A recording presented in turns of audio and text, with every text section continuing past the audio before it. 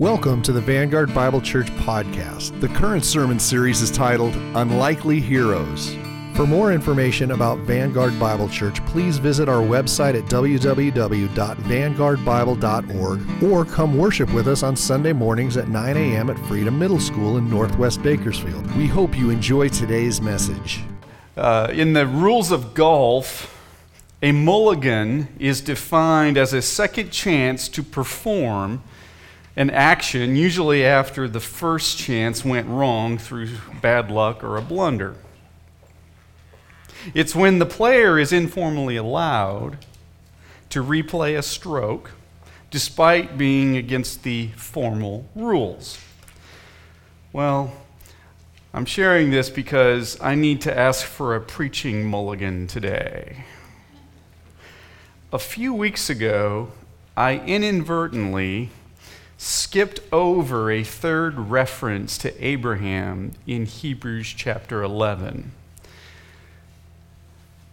It covers the verses that we're going to be looking at today is verses 11 and 12. It talks about Genesis chapter 15 to 18 and then 21. Well, I missed that a few weeks ago. I discovered this when a member of our church brought something to my attention about Abraham, and then as I looked into the text a little further, I went, oh, how did I miss that? Well, I prayed about it and wrestled through it, and at first I thought, well, I'll just skip it, and a few years later, in the future, I'll come back and I'll get it next time. And as I kept praying about it and wrestling with it, I went, I can't do that. I don't feel good about that. So, as I spill my guts here in the introduction, I want to apologize for this oversight, and I know we got some sharp minds in this room, and I was just afraid that if I skip this, somebody's going to bring it to my attention when the series is done. Hey, how come you didn't talk about this right here? And so the mulligan I need is not a second chance at a sermon I've already preached. That's good news for you and me. Instead, it's rather a chance to go back and complete a sermon that I missed earlier. So maybe it would help to think of this as a makeup sermon, if I could be allowed to do that. So today's message, and I created a slide to help you understand what I'm talking about here. Today's message is the one I should have delivered after Abraham obeyed by faith in Genesis 11 and 12. But before he passed his faith test in Genesis 22, where he almost sacrificed Isaac. So you see the insert there, arrow? So I want to go back and hit that so I can sleep better at night, and hopefully so you get ministered to by this part of the Abraham story, because it has to do with waiting by faith. And so with that, let's pray and ask the Lord to speak to us through His Word, and I'll dive into the text with you. Heavenly Father, thank you that you are a God who can resurrect. We thank you, Lord, that you're in the resurrection business. Father, as we open up the Scriptures this morning, please would you speak to us? Would you do business with us? And Lord, I'm going to pray boldly, like Spurgeon did once, the Prince of Preachers. Father, would you comfort the afflicted this morning, and would you afflict the comfortable? Please, Father, with your Spirit, illuminate the text for us and help us to learn and to grow our living faith this morning. In Jesus' name, I pray. Amen.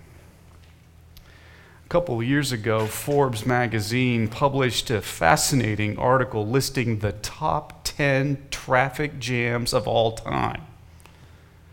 Can you believe somebody took time to write that? I know. It's fascinating stuff. Just Google it. It's out there. If you thought some of the traffic jams you've experienced between here and Los Angeles were bad, just imagine being in one of these. Here's the top 3. For the sake of time, I'll only share the top 3. The number one worst traffic jam of all time was in August 2010 in Beijing, China. They had the worst traffic jam of all time. It stretched for 62 miles and lasted for 12 days. The normally quick trip across the Beijing-Tibet expressways took as long as 3 days for one vehicle to make during this traffic jam. Contrary to what one might think, there was no inclement weather or accident or something like that. There just were too many vehicles on the road. The second worst traffic jam of all time took place in August 1969 at Woodstock, or Bethel, New York, as it's also known. Many have heard of this famous milestone concert in rock history. Woodstock was held on Max Yasgur's farm, but many people don't know, unless you were there, is that this mega concert caused the second worst traffic jam in history. More than 500,000 people attended the concert, which caused a 20-mile traffic jam on the New York thruway. Thousands of motorists abandoned their cars on the road after the concert started so they wouldn't miss out on 3 days of love, peace, and music. And then the third worst traffic jam of all time was February 2011 in Chicago, Illinois. Over 20 inches of lake effect snow fell on the Windy City and its suburbs on February 1st while motorists were headed home from work. Most were stuck for more than 12 hours, and several abandoned their vehicles in the drifting snow. Ironically, I remember that snowstorm because we lived about an hour away from Lakeshore Drive. That's Lakeshore Drive there. We lived in Valparaiso, Indiana, and I don't have time to show you, but some other time, maybe after service, I could show you some pictures of what our house looked like on that day. 2 feet of snow on the ground. Waiting on God can feel like you're stuck in a traffic jam. Has anybody experienced that before? You can't go forward, you can't go backward, you can't go left, you can't go right. It can be maddening. All you can do when you're in a traffic jam, and all you can do when you're waiting on God, is just wait. There are times when He will just hem you in, to use the language from Psalm 139. To make matters even worse, when you look over to the eastbound or the westbound side, depending on which direction you're going, and you see all the other cars going by real fast, maybe you've been like me in traffic jams, go, well, how come they get to go normal speed, but we're stuck here?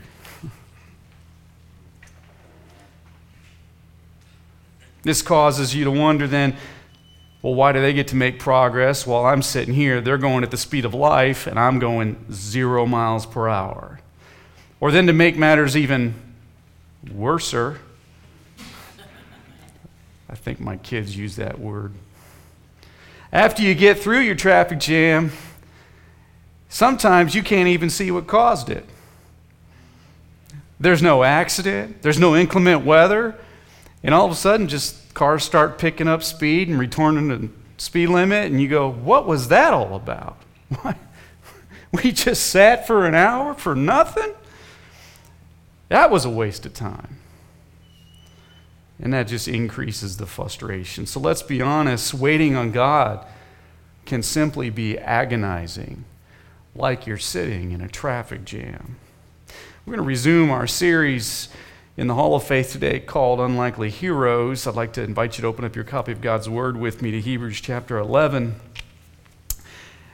and to pull out the sermon notes that are in your worship folder and follow along and take some notes. I'm hoping that this message will minister to you as I use a preaching mulligan, and I'm hoping if it doesn't minister to you today, it will in the future when the Lord has you waiting on him. Our theme verse for this series is Hebrews 11:6. Let's say it out loud together. And without faith it is impossible to please him, for whoever would draw near to God must believe that he exists and that he rewards those who seek him.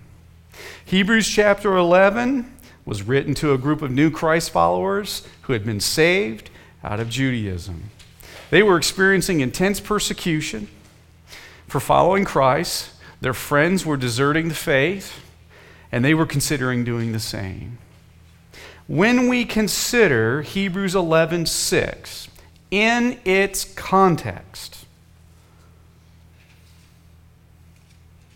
we can see the author's response to his audience would in essence be, you want to give up the faith now? You've just started walking by faith. In fact, you are right in the middle of pleasing God as you persevere while your friends walk away from the faith. So the author, he's writing to this struggling group. I mean, it just hit me this week while I was studying this. I went, man, I wish I had realized this earlier. Mind blown. I think the reason he wrote verse 6 is he's saying, you're pleasing God right now. Why stop by shutting down the faith? So in order to encourage them to press on in the faith, to keep persevering, to keep walking by faith and not by sight, he recounts the lives of several Old Testament heroes who trusted the Lord against all odds and still kept the faith. This is why Hebrews 11 is commonly called the Hall of Faith. And you probably have experienced, as I have, that one of the most agonizing times to live by faith is when you are waiting on God. And when you're waiting on God to keep his word. And thus, that's our big idea for today. Living faith enables us to wait for God's timing. Living faith enables us to wait for God's timing. Most of us, if not all of us, hate to wait. I'll admit it. How about you? This is in part because our inherited sin nature wants to satisfy our desires. And we want what we want, and we want it right now. This is compounded further by the culture that we live in, which sends us messages several times a day, just bombards us with, seize the day. This is a limited time offer. Buy now. Do what feels right while it feels right. Only while supplies last. So throughout this series, the author of Hebrews has been telling us that past faith heroes can help us exercise present faith. But exercising a living faith in the Lord Jesus Christ will inevitably lead to seasons of waiting. Seasons in which we find ourselves having to wait on the Lord to do what only he can do. It could be waiting for a promotion when it seems like everybody else is getting promoted. It could be waiting for a job when one door after another door keeps getting shut in your face. It could be waiting for a spouse, or waiting to start a family as you struggle with infertility, or waiting for healing when modern medicine has no answers. At one time or another, we all will have to wait on the Lord to do what only he can do. And so this message is a reminder that we are not the first believers who will wait on the Lord, and we certainly won't be the last. And as we continue our guided tour through the Hall of Faith with its vaulted ceilings and marble pillars, the author of Hebrews tells us, hey, before we move on from Abraham, as we look at his statue here, there's another story you need to know about him. And so with that, if you would look at Hebrews chapter 11, verses 11 and 12. It says, by faith Sarah herself received power to conceive, even when she was past the age, since she considered him faithful who had promised. Therefore, from one man, and him as good as dead, were born descendants as many as the stars of heaven, and as many as the innumerable grains of sand by the seashore. Please notice in verse 11, and I think I might have mentioned this a couple of weeks ago, that the prepositional phrase by faith appears before every hero mentioned. So in my Bible, I've underlined by faith Abel, by faith Noah, by faith Abraham, and so on and so forth.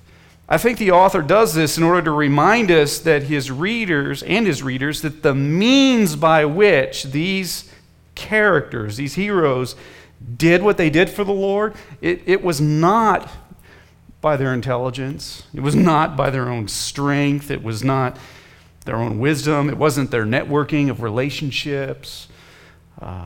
It wasn't their financial resources. It wasn't being an optimist, and it certainly wasn't being a realist.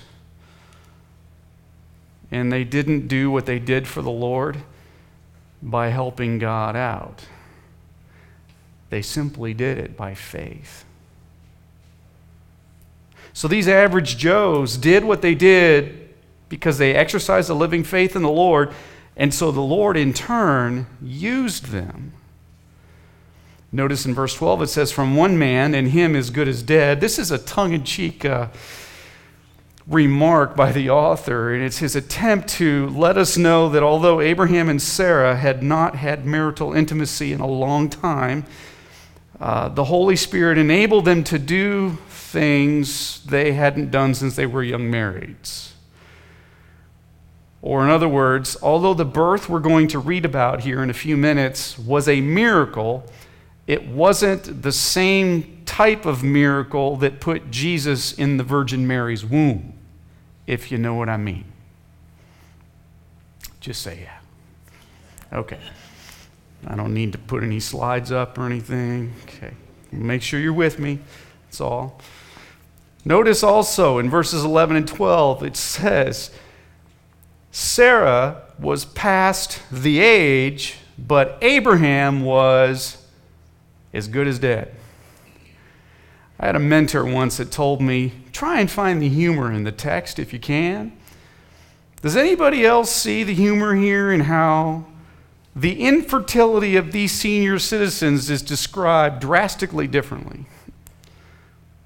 It sounds like Sarah was just a tad outside of her eligibility to be fertile, while Abraham was already in the nursing home. It's just like, man, that is gold. And he was as good as dead. If Abraham could speak today, thanks, author of Hebrews. As you'll see in a few minutes, he actually led 300 men into battle. I think it's in chapter 16. Beat 4 Mesopotamian kings. But he was as good as dead. So, all that to say, Abraham and Moses are two of the most talked about heroes in the Hall of Faith. They are first ballot Hall of Famers. They get more coverage than anybody else. Abraham's mentioned 3 times in 8 verses in this chapter. So let's turn back, if you would, with me to Genesis chapter 15, and we'll look at the rest of the story and see what happened with Abraham and Sarah. And as you turn there, let me just give you some background to bring you up to speed on what's happened so far in the story. In Genesis chapter 12, 13, and 14, let me back up. Actually, in the earlier chapters of Genesis, sin becomes so rampant after chapter 3, where the fall takes place, that the Lord then decides he can't take it anymore. So he sets aside Noah, tells Noah to choose animals from each species, and then sends a flood. Wipes out every living creature on the earth, because God wants to start all over again. Well, things were better for a short period of time as the earth repopulated with Noah's offspring. But once again, most of the world's population would not walk with the Lord. And so the Lord decides, well, if the world won't walk with me, I'm going to build a nation that will. The cornerstone of this new nation would be a godly man named Abraham. In Genesis chapter 12, the Lord tells this childless, 75-year-old senior citizen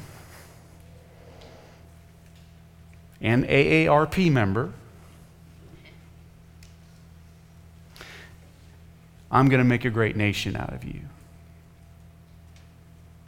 Although Abraham and Sarah became believers in Genesis chapter 12, later in the chapter, the Bible tells us that like all new believers, they needed to mature.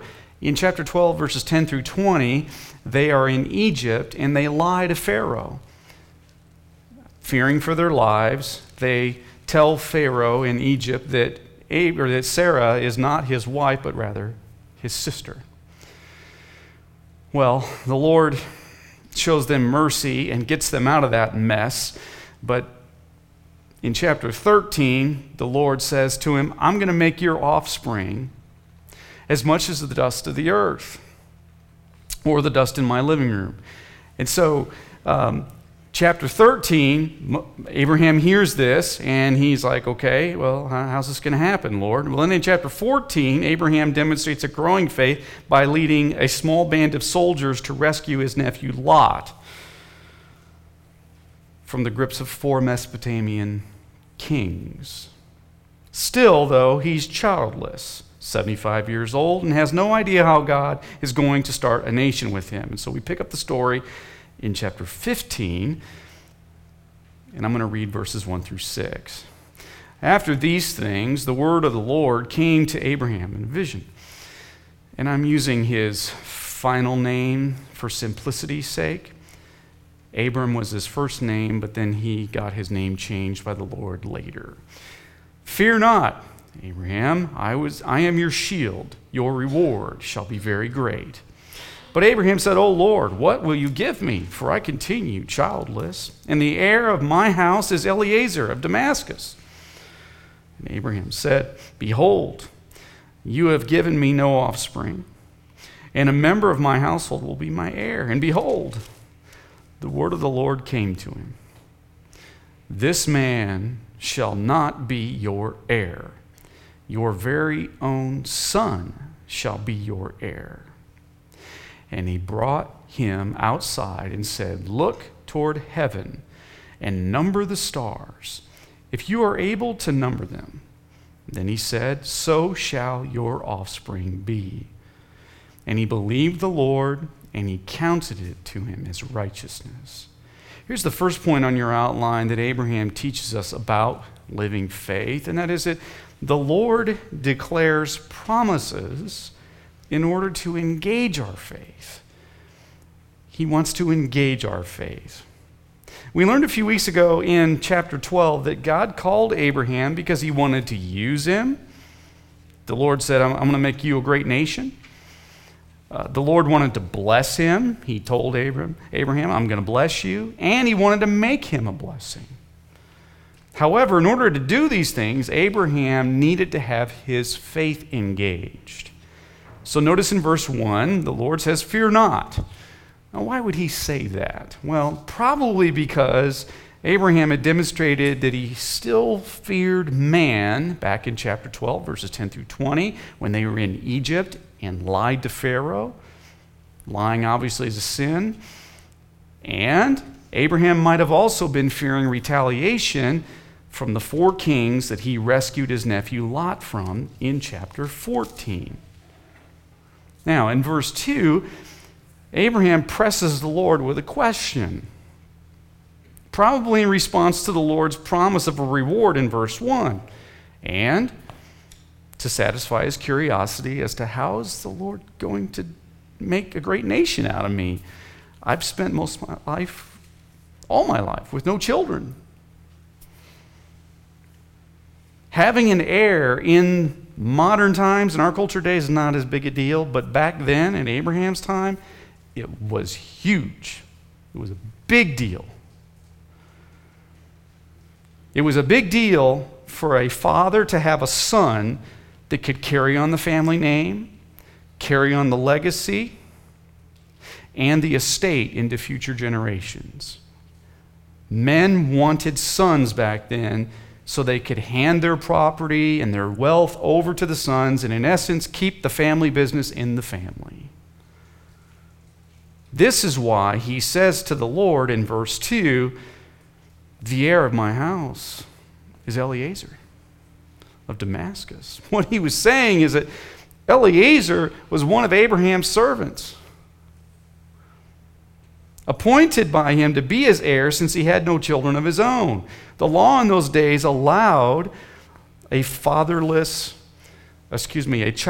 father to do that, to adopt one of his servants and designate him as an heir in order to ensure the transference of the family name, legacy, and estate. And so Abraham did that because he was well up in years and he had no children. In verses 4 and 5, the Lord replies. It says that he and Sarah will not only have a natural family, but also a spiritual family. They will have a family of spiritual descendants,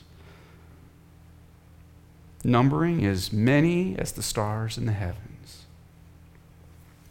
I was reading an article on the website Live Science last night. Did you know that inventions such as the Hubble Space Telescope have revealed that there are 10 times as many galaxies than scientists originally thought? About 100 million, and I'm not good at math, so I copied and pasted this from the article, so if this doesn't sound right, I have the footnotes for you. About 100 million, or 10 to the 8th power stars, inhabit the average galaxy, according to one of the best estimates. Since there are now believed to be about 2 trillion galaxies, when this is multiplied by the 100 million stars in each galaxy, the total comes to about 10 raised to the 20th power stars in the universe.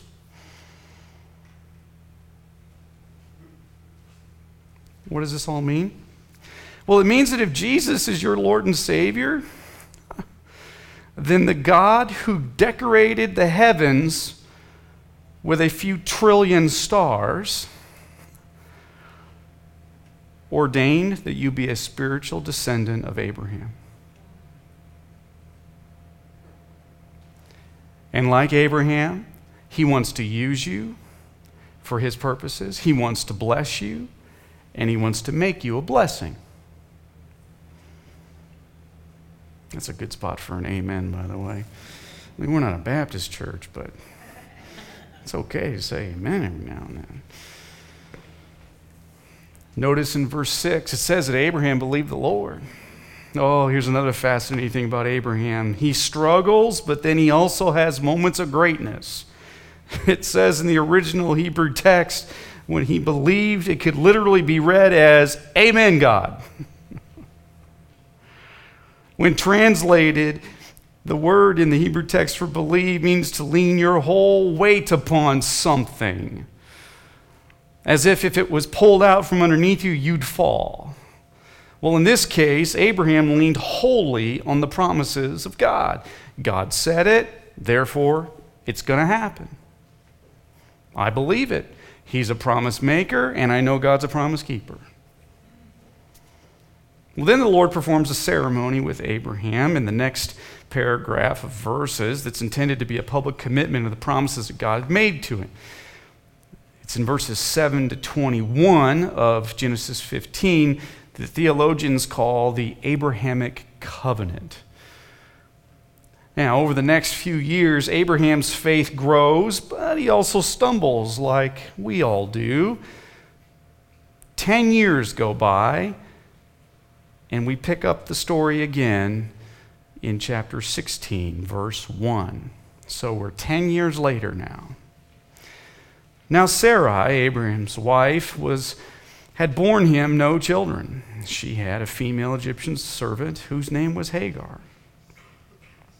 And Sarah said to Abraham, "Behold, now the Lord has prevented me from bearing children.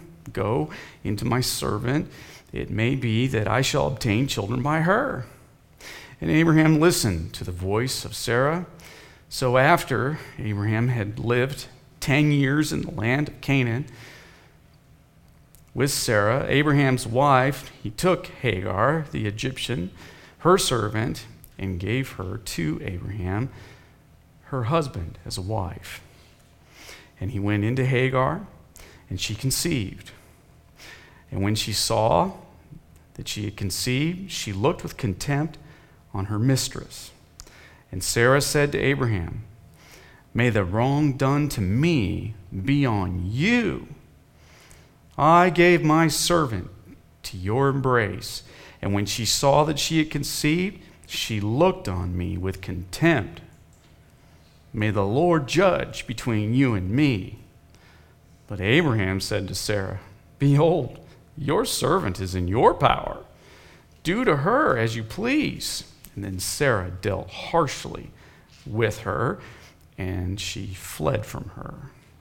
Here's number 2 on your outline. The second thing we learn about living faith and God's promises in Abraham is that the Lord delays promises in order to enlarge our faith.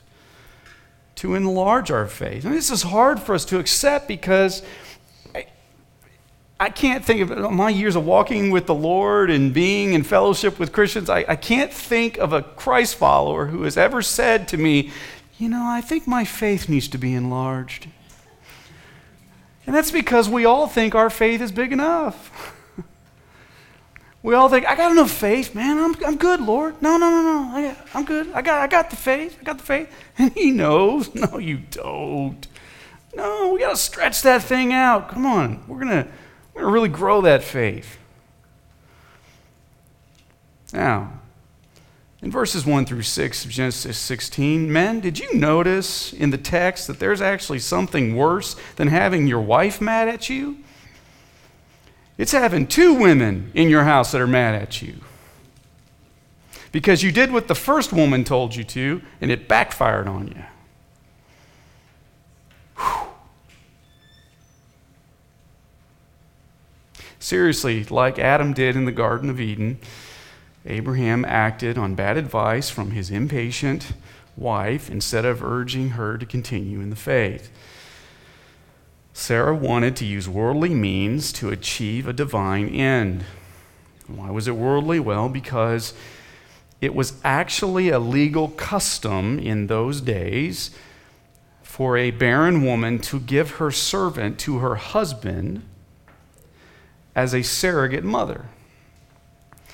And if a child was conceived between the husband and the maidservant, the child could be adopted by the husband and made an heir. Now, we got to be careful, though. We can't look down our spiritual noses at Sarah because we've all tried to help God out at one time or another. And don't be lying because you're in church. We've all tried to help the Lord out. And we can't criticize Abraham because we've all at one time or another taken advice from people who told us what we wanted to hear instead of us seeking the Lord to find out what we needed to hear.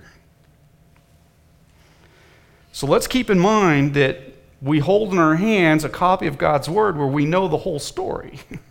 We know how it turns out, whereas Abraham and Sarah, they're living this thing out in real time, in slow motion, one day at a time.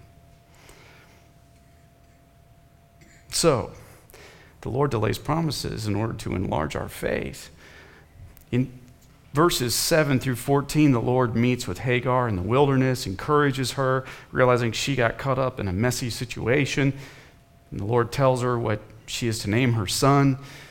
Sarah's impatience not only messes up Hagar's life, but also causes problems for their family in the generations to come. If you would, look at verses 15 and 16 now, as we skip to the end of the chapter. Hagar then bore Abraham a son. And Abraham called the name of his son, whom Hagar bore, Ishmael. Abraham was 86 years old when Hagar bore Ishmael to Abram. So 13 years passes by as we come to chapter 17. Abraham and Sarah are doing their best to wait on the Lord, but they stumble again. So in chapter 17, let's skip to verse 16 of chapter 15. And God said to Abraham, "As for Sarah, your wife, you shall not call her name Sarai, but Sarah shall be her name." It means princess in the Hebrew. "I will bless her, and moreover, I will give you a son by her. I will bless her, and she shall become nations, kings of peoples, and shall come from her." Then Abraham fell on his face and laughed and said to himself, "Shall a child be born to a man who is 100 years old? Shall Sarah, who is 90 years old, bear a child?"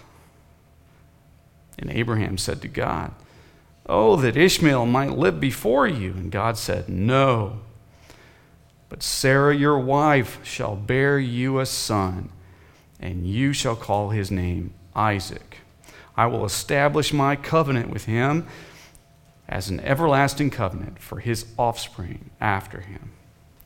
Now, most Bibles, and yours probably included, have a footnote that tells us the Hebrew word for Isaac means he laughs. Do you see the Lord's sense of humor there? It's another reminder that the Lord knows what we're thinking. He hears what we say, even when we're by ourselves in the privacy of our home. He sees everything that we do. Things get even better in chapter 18. The Lord comes to visit Abraham and Sarah's tent in the form of 3 angels, and we pick up the story again in chapter 18, verse 9. Turn there. So the Lord, in the form of 3 angels, chapter 18, verse 9, they said to him, "Where is Sarah, your wife?" And Abraham said, "Well, she's in the tent." And the Lord said, "I will surely return to you about this time next year, and Sarah, your wife, shall have a son." And Sarah was listening at the tent door behind him, and now Abraham and Sarah were old, advanced in years. By the way, remember, she was past age, and Abraham was as good as dead. The way of women had ceased to be with Sarah. Verse 12, so Sarah laughed to herself, saying, "After I am worn out and my Lord is old, shall I have pleasure?" The Lord said to Abraham, "Why did Sarah laugh and say, 'Shall I indeed bear a child now that I am old?' Is anything too hard for the Lord? At the appointed time I will return to you about this time next year, and Sarah shall have a son." But Sarah denied it, saying, "I did not laugh." Did you know it's not good to lie to the Lord? It doesn't work. For she was afraid. And he said, "No, but you did laugh." And then the men set out from there, and they looked down towards Sodom, and Abraham went with them to set on their way. And the Lord said, "Shall I hide from Abraham what I'm about to do, seeing that Abraham shall surely become a great and mighty nation, and the nations of the earth shall be blessed by him? For I have chosen him, that he may command his children and his household after him to keep the way of the Lord by doing righteousness and justice, so that the Lord may bring to Abraham what he has promised him." Well, once again, keep in mind, Sarah's 10 years younger than Abraham. Also, I wanted to point out in verse 12, where she's laughing and she says, "I'm worn out. My Lord is old. Shall I have this pleasure?" The word for pleasure in the Hebrew text is referring to sexual pleasure. So she is saying, "Wait a minute, Lord, we haven't done that in a long time, and it's no longer enjoyable for me. So how is this going to happen?" Are you kidding? And so Obviously, the Lord takes care of business, and they are able to conceive a child. Now, for the rest of their lives, I've always found this funny. For the rest of their lives, when they're training Isaac, when they're playing with him, when they call him in for dinner, they are reminded that they laughed at God. He laughs. It's time to eat. Come wash up for dinner. He laughs. You sit down now and you use your manners.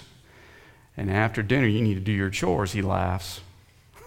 I just can't imagine what that would be like. But chapter 16 and 18 leave us with a burning question. Why does God make us wait for his promises? I think the answer depends on the person and on the promise. Most of the time, I think it's because the Lord wants to increase our faith so we can handle what we're going to receive with the promise. Other times, it could be to teach us patience. It could be to make us grateful when the promise does come true, because delayed gratification makes us more grateful once we are gratified. It could be that the Lord wants to deal with a sin issue in our hearts. It could be that he wants to give others a chance to see our faith in action, like, for example, our children, maybe your grandchildren, maybe your unsaved coworkers. They're watching you persevere and wait on the Lord by faith, and that matters to the Lord. Or it could be that he needs to get other pieces on his chessboard in place before he gives us what we need, because he's always moving things around and orchestrating events under his sovereign control. Well, the story wraps up in chapter 21, verses 1 through 7. So the Lord visited Sarah just as he had said, and the Lord did to Sarah as he had promised. Sarah conceived and bore Abraham a son in his old age, at the time of which God had spoken to him. Abraham called the name of his own son, who was born to him, whom Sarah bore to him, Isaac. And Abraham circumcised his son Isaac when he was 8 days old, as God had commanded him. And Abraham was 100 years old when his son Isaac was born to him. Just as a reminder, he was 75 when the Lord first told him he would make a great nation out of Abraham. So 25 years passed. And Sarah said, God has made laughter for me. Everyone who hears will laugh over me. And she said, who would have said to Abraham that Sarah would nurse children? Yet I have borne him a son in his old age. Here's the third point on your outline. The Lord delivers on promises in order to establish our faith, to establish it, to entrench it, to give it deep roots, to set our faith up so that we have God's stories we can reflect on, and we can go, well, I waited 5 years for the Lord to come through with X. I certainly can wait longer for Y. Because as we have experiences with the Lord providing, those experiences and God's stories build our faith. Because we can recall when the Lord came through, and those experiences give us the confidence to trust he'll come through again. Abraham and Sarah's faith was stronger, deeper, and richer because they waited on the Lord. And the same would be true of us when we wait. This is precious to the Lord because living faith, as you've heard me say before, is a compliment to him. Living faith is our agreement with what the Lord already knows about himself. It's our affirmation that God is who he says he is and will do what he says he's going to do. So, here's two applications that come to mind. These are not the only ones. The Holy Spirit may give you others, but here's two that stood out to me after looking at these chapters as we sort of surveyed Genesis 16 to 18 and 21. The first is, avoid helping God out as you wait. Avoid helping God out as you wait. I want to encourage you to write down the scripture verses, by the way, next to these two applications. I chose them on purpose. And I want to encourage you to look them up in your Bible and underline them or write them out maybe later today or tomorrow during your morning devotions. When we try to help God out, just like Sarah tried, we not only offend the Lord, but we also run the risk of settling for less than his best. Ishmael was not God's best for Abraham and Sarah. In Psalm 50, the Lord says, "Every beast of the forest is mine, the cattle on 1,000 hills. I know all the birds on the hills," he says in Psalm 50. "And all that moves in the field is mine too." That means the little worms, the little mice, field mice. And the Lord says, "They're mine. I know exactly where they are." He goes on in Psalm 50 to say, "If I were hungry, I would not need to tell you." As if the Lord could get hungry because he's not human. But if I were hungry, I wouldn't need to tell you because the world and its fullness are all mine. In other words, the Lord's saying, I don't need anybody. I don't need help, therefore, doing anything. I'm not dependent on anybody. This is reiterated in Acts chapter 17, where it says that the Lord does not need to be served by human hands as though he needed anything. Acts 17, verse 25.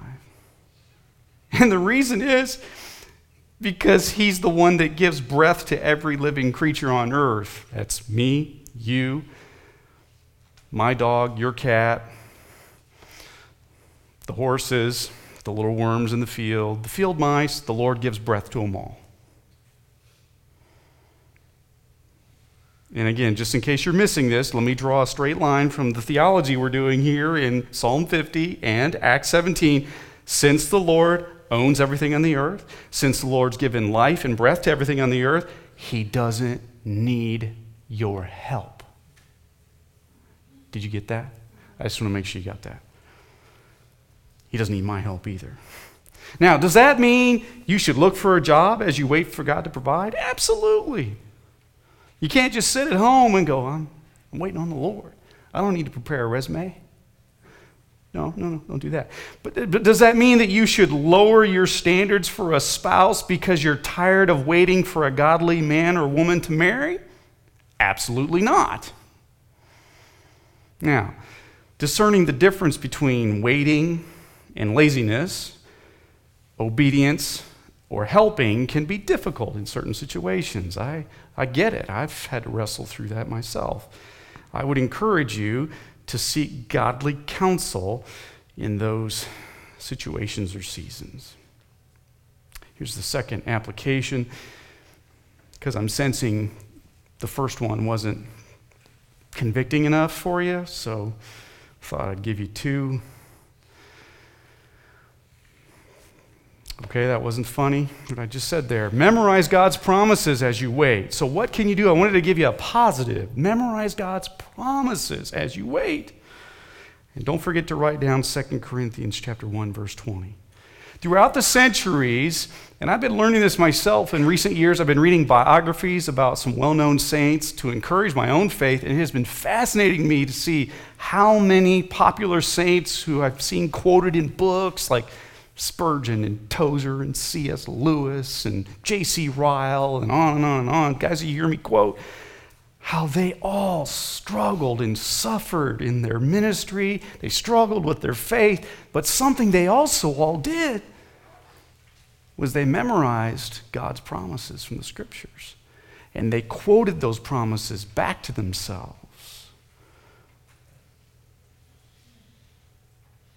The Apostle Paul says in 2 Corinthians chapter 1, verse 20, that all the promises of God find their yes in Jesus. He meant that having a personal relationship with Jesus Christ not only gives us access to God's promises, but also a guaranteed positive answer to those promises. Now, the timing is up for debate. It depends on when the Lord wants to give the answer. But Paul is saying, if you know Jesus, you're going to get a yes to the promise at some point. The Lord has never made a promise he couldn't keep. He's never changed his mind on a promise, and he's never been prevented from keeping a promise by someone more powerful than himself. This is why Charles Spurgeon, who had to wait on the Lord during many trying times in his ministry, he wrote that God's promises are like a check made payable to the believer with the intent of bestowing upon him some good thing in God's timing. Spurgeon goes on to talk about in this particular devotion book he wrote that checks have dates on them. So God puts a date on the check, and our job is to keep taking the check back to the Lord, the bank, and to keep doing it until the date comes that he put on the check so we can cash it. I've written out a few years ago several of my favorite promises. I don't have famous promises. I have favorite promises from scriptures that I wrote out on 3 by 5 cards, and I've got them on a spiral wire thing so I can flip them. And every now and then when I'm having dark days in my faith, I pull them out, put them on my bathroom counter or somewhere I'm going to see them so I can just rehearse those and replay them in my mind and expose my mind and my heart to them, so that I can pray those promises back to the Lord and say, okay, Lord, I got a check here. I don't know when the date is on the check because I can't cash it before the date. But Lord, I really, really need this one to come through. So, memorize God's promises as you wait. Well, when my family and I lived in the suburbs of Chicago a few years ago, one of the popular things to do on the weekend was to hit the beach up on Lake Michigan. We only lived about 30 to 40 minutes away, and after our first trip to the beach, we learned it was much more enjoyable to go at times when it was less busy.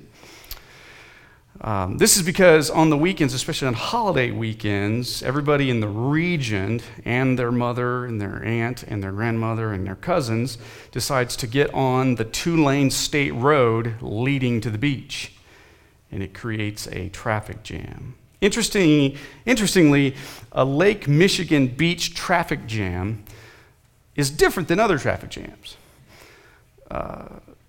Because when I see traffic jams, for example, that are in like rush hour ones, people are cranky and irritable and all sorts of gestures flying in the air.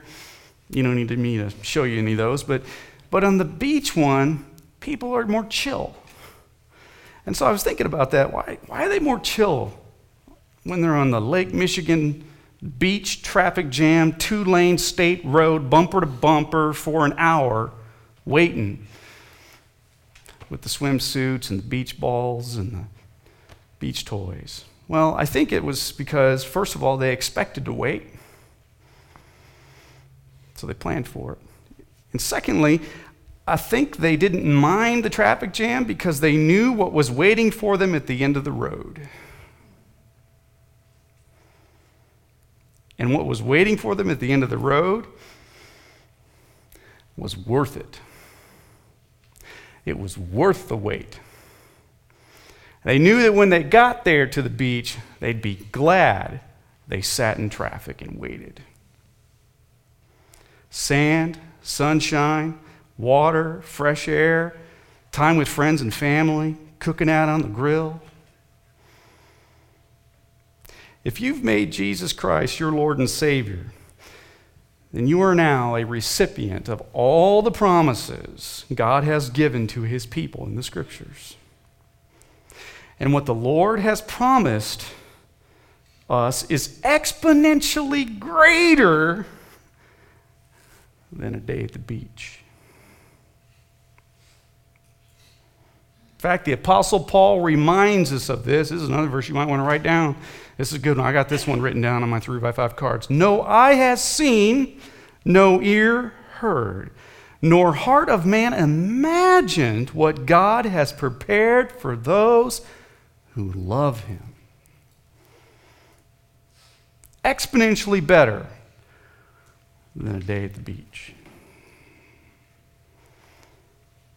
So living faith enables us to wait for God's timing. Would you join me as we close in prayer? Heavenly Father, I know that there are people here today, and some maybe listening online, who are tired of waiting. Heavenly Father, please, would you either give them the grace to wait longer, or Lord, would you come through with an answer to their prayers? Father, please, would you show in tangible, demonstrable ways that you are working all things together for good. So for those, Lord, that need jobs, give them a job. If you're not going to give them a job yet, sustain and provide for them until they get the job. Lord, for those who are praying for healing, Lord, would you grant them healing? And if they're not going to get that healing until they have their resurrection body and they're with you in eternity, then Lord, give them the grace that they need to persevere with a broken down body.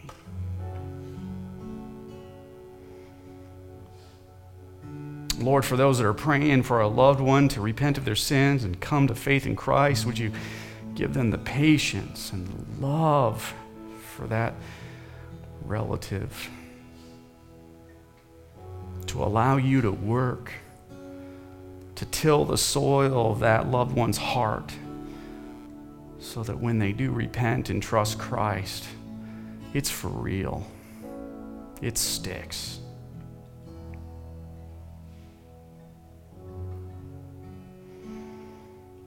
Heavenly Father, we love you. We need you. This story about Abraham and Sarah reminds us, Lord, of how much we are like them. We stumble and struggle like them. We also have good days where we've got good faith like them. Lord, please, would you be merciful and gracious to us like you were them. They weren't perfect, and neither are we. We ask all this in the powerful name of Jesus, the only name under heaven by which men can be saved, and the only name by which we can pray. Amen. Again, we hope you've enjoyed listening to the Vanguard Bible Church podcast by Pastor Cary. For more information about Vanguard Bible Church, please visit our website at www.vanguardbible.org. Have a great week, and we hope to see you at Vanguard Bible Church.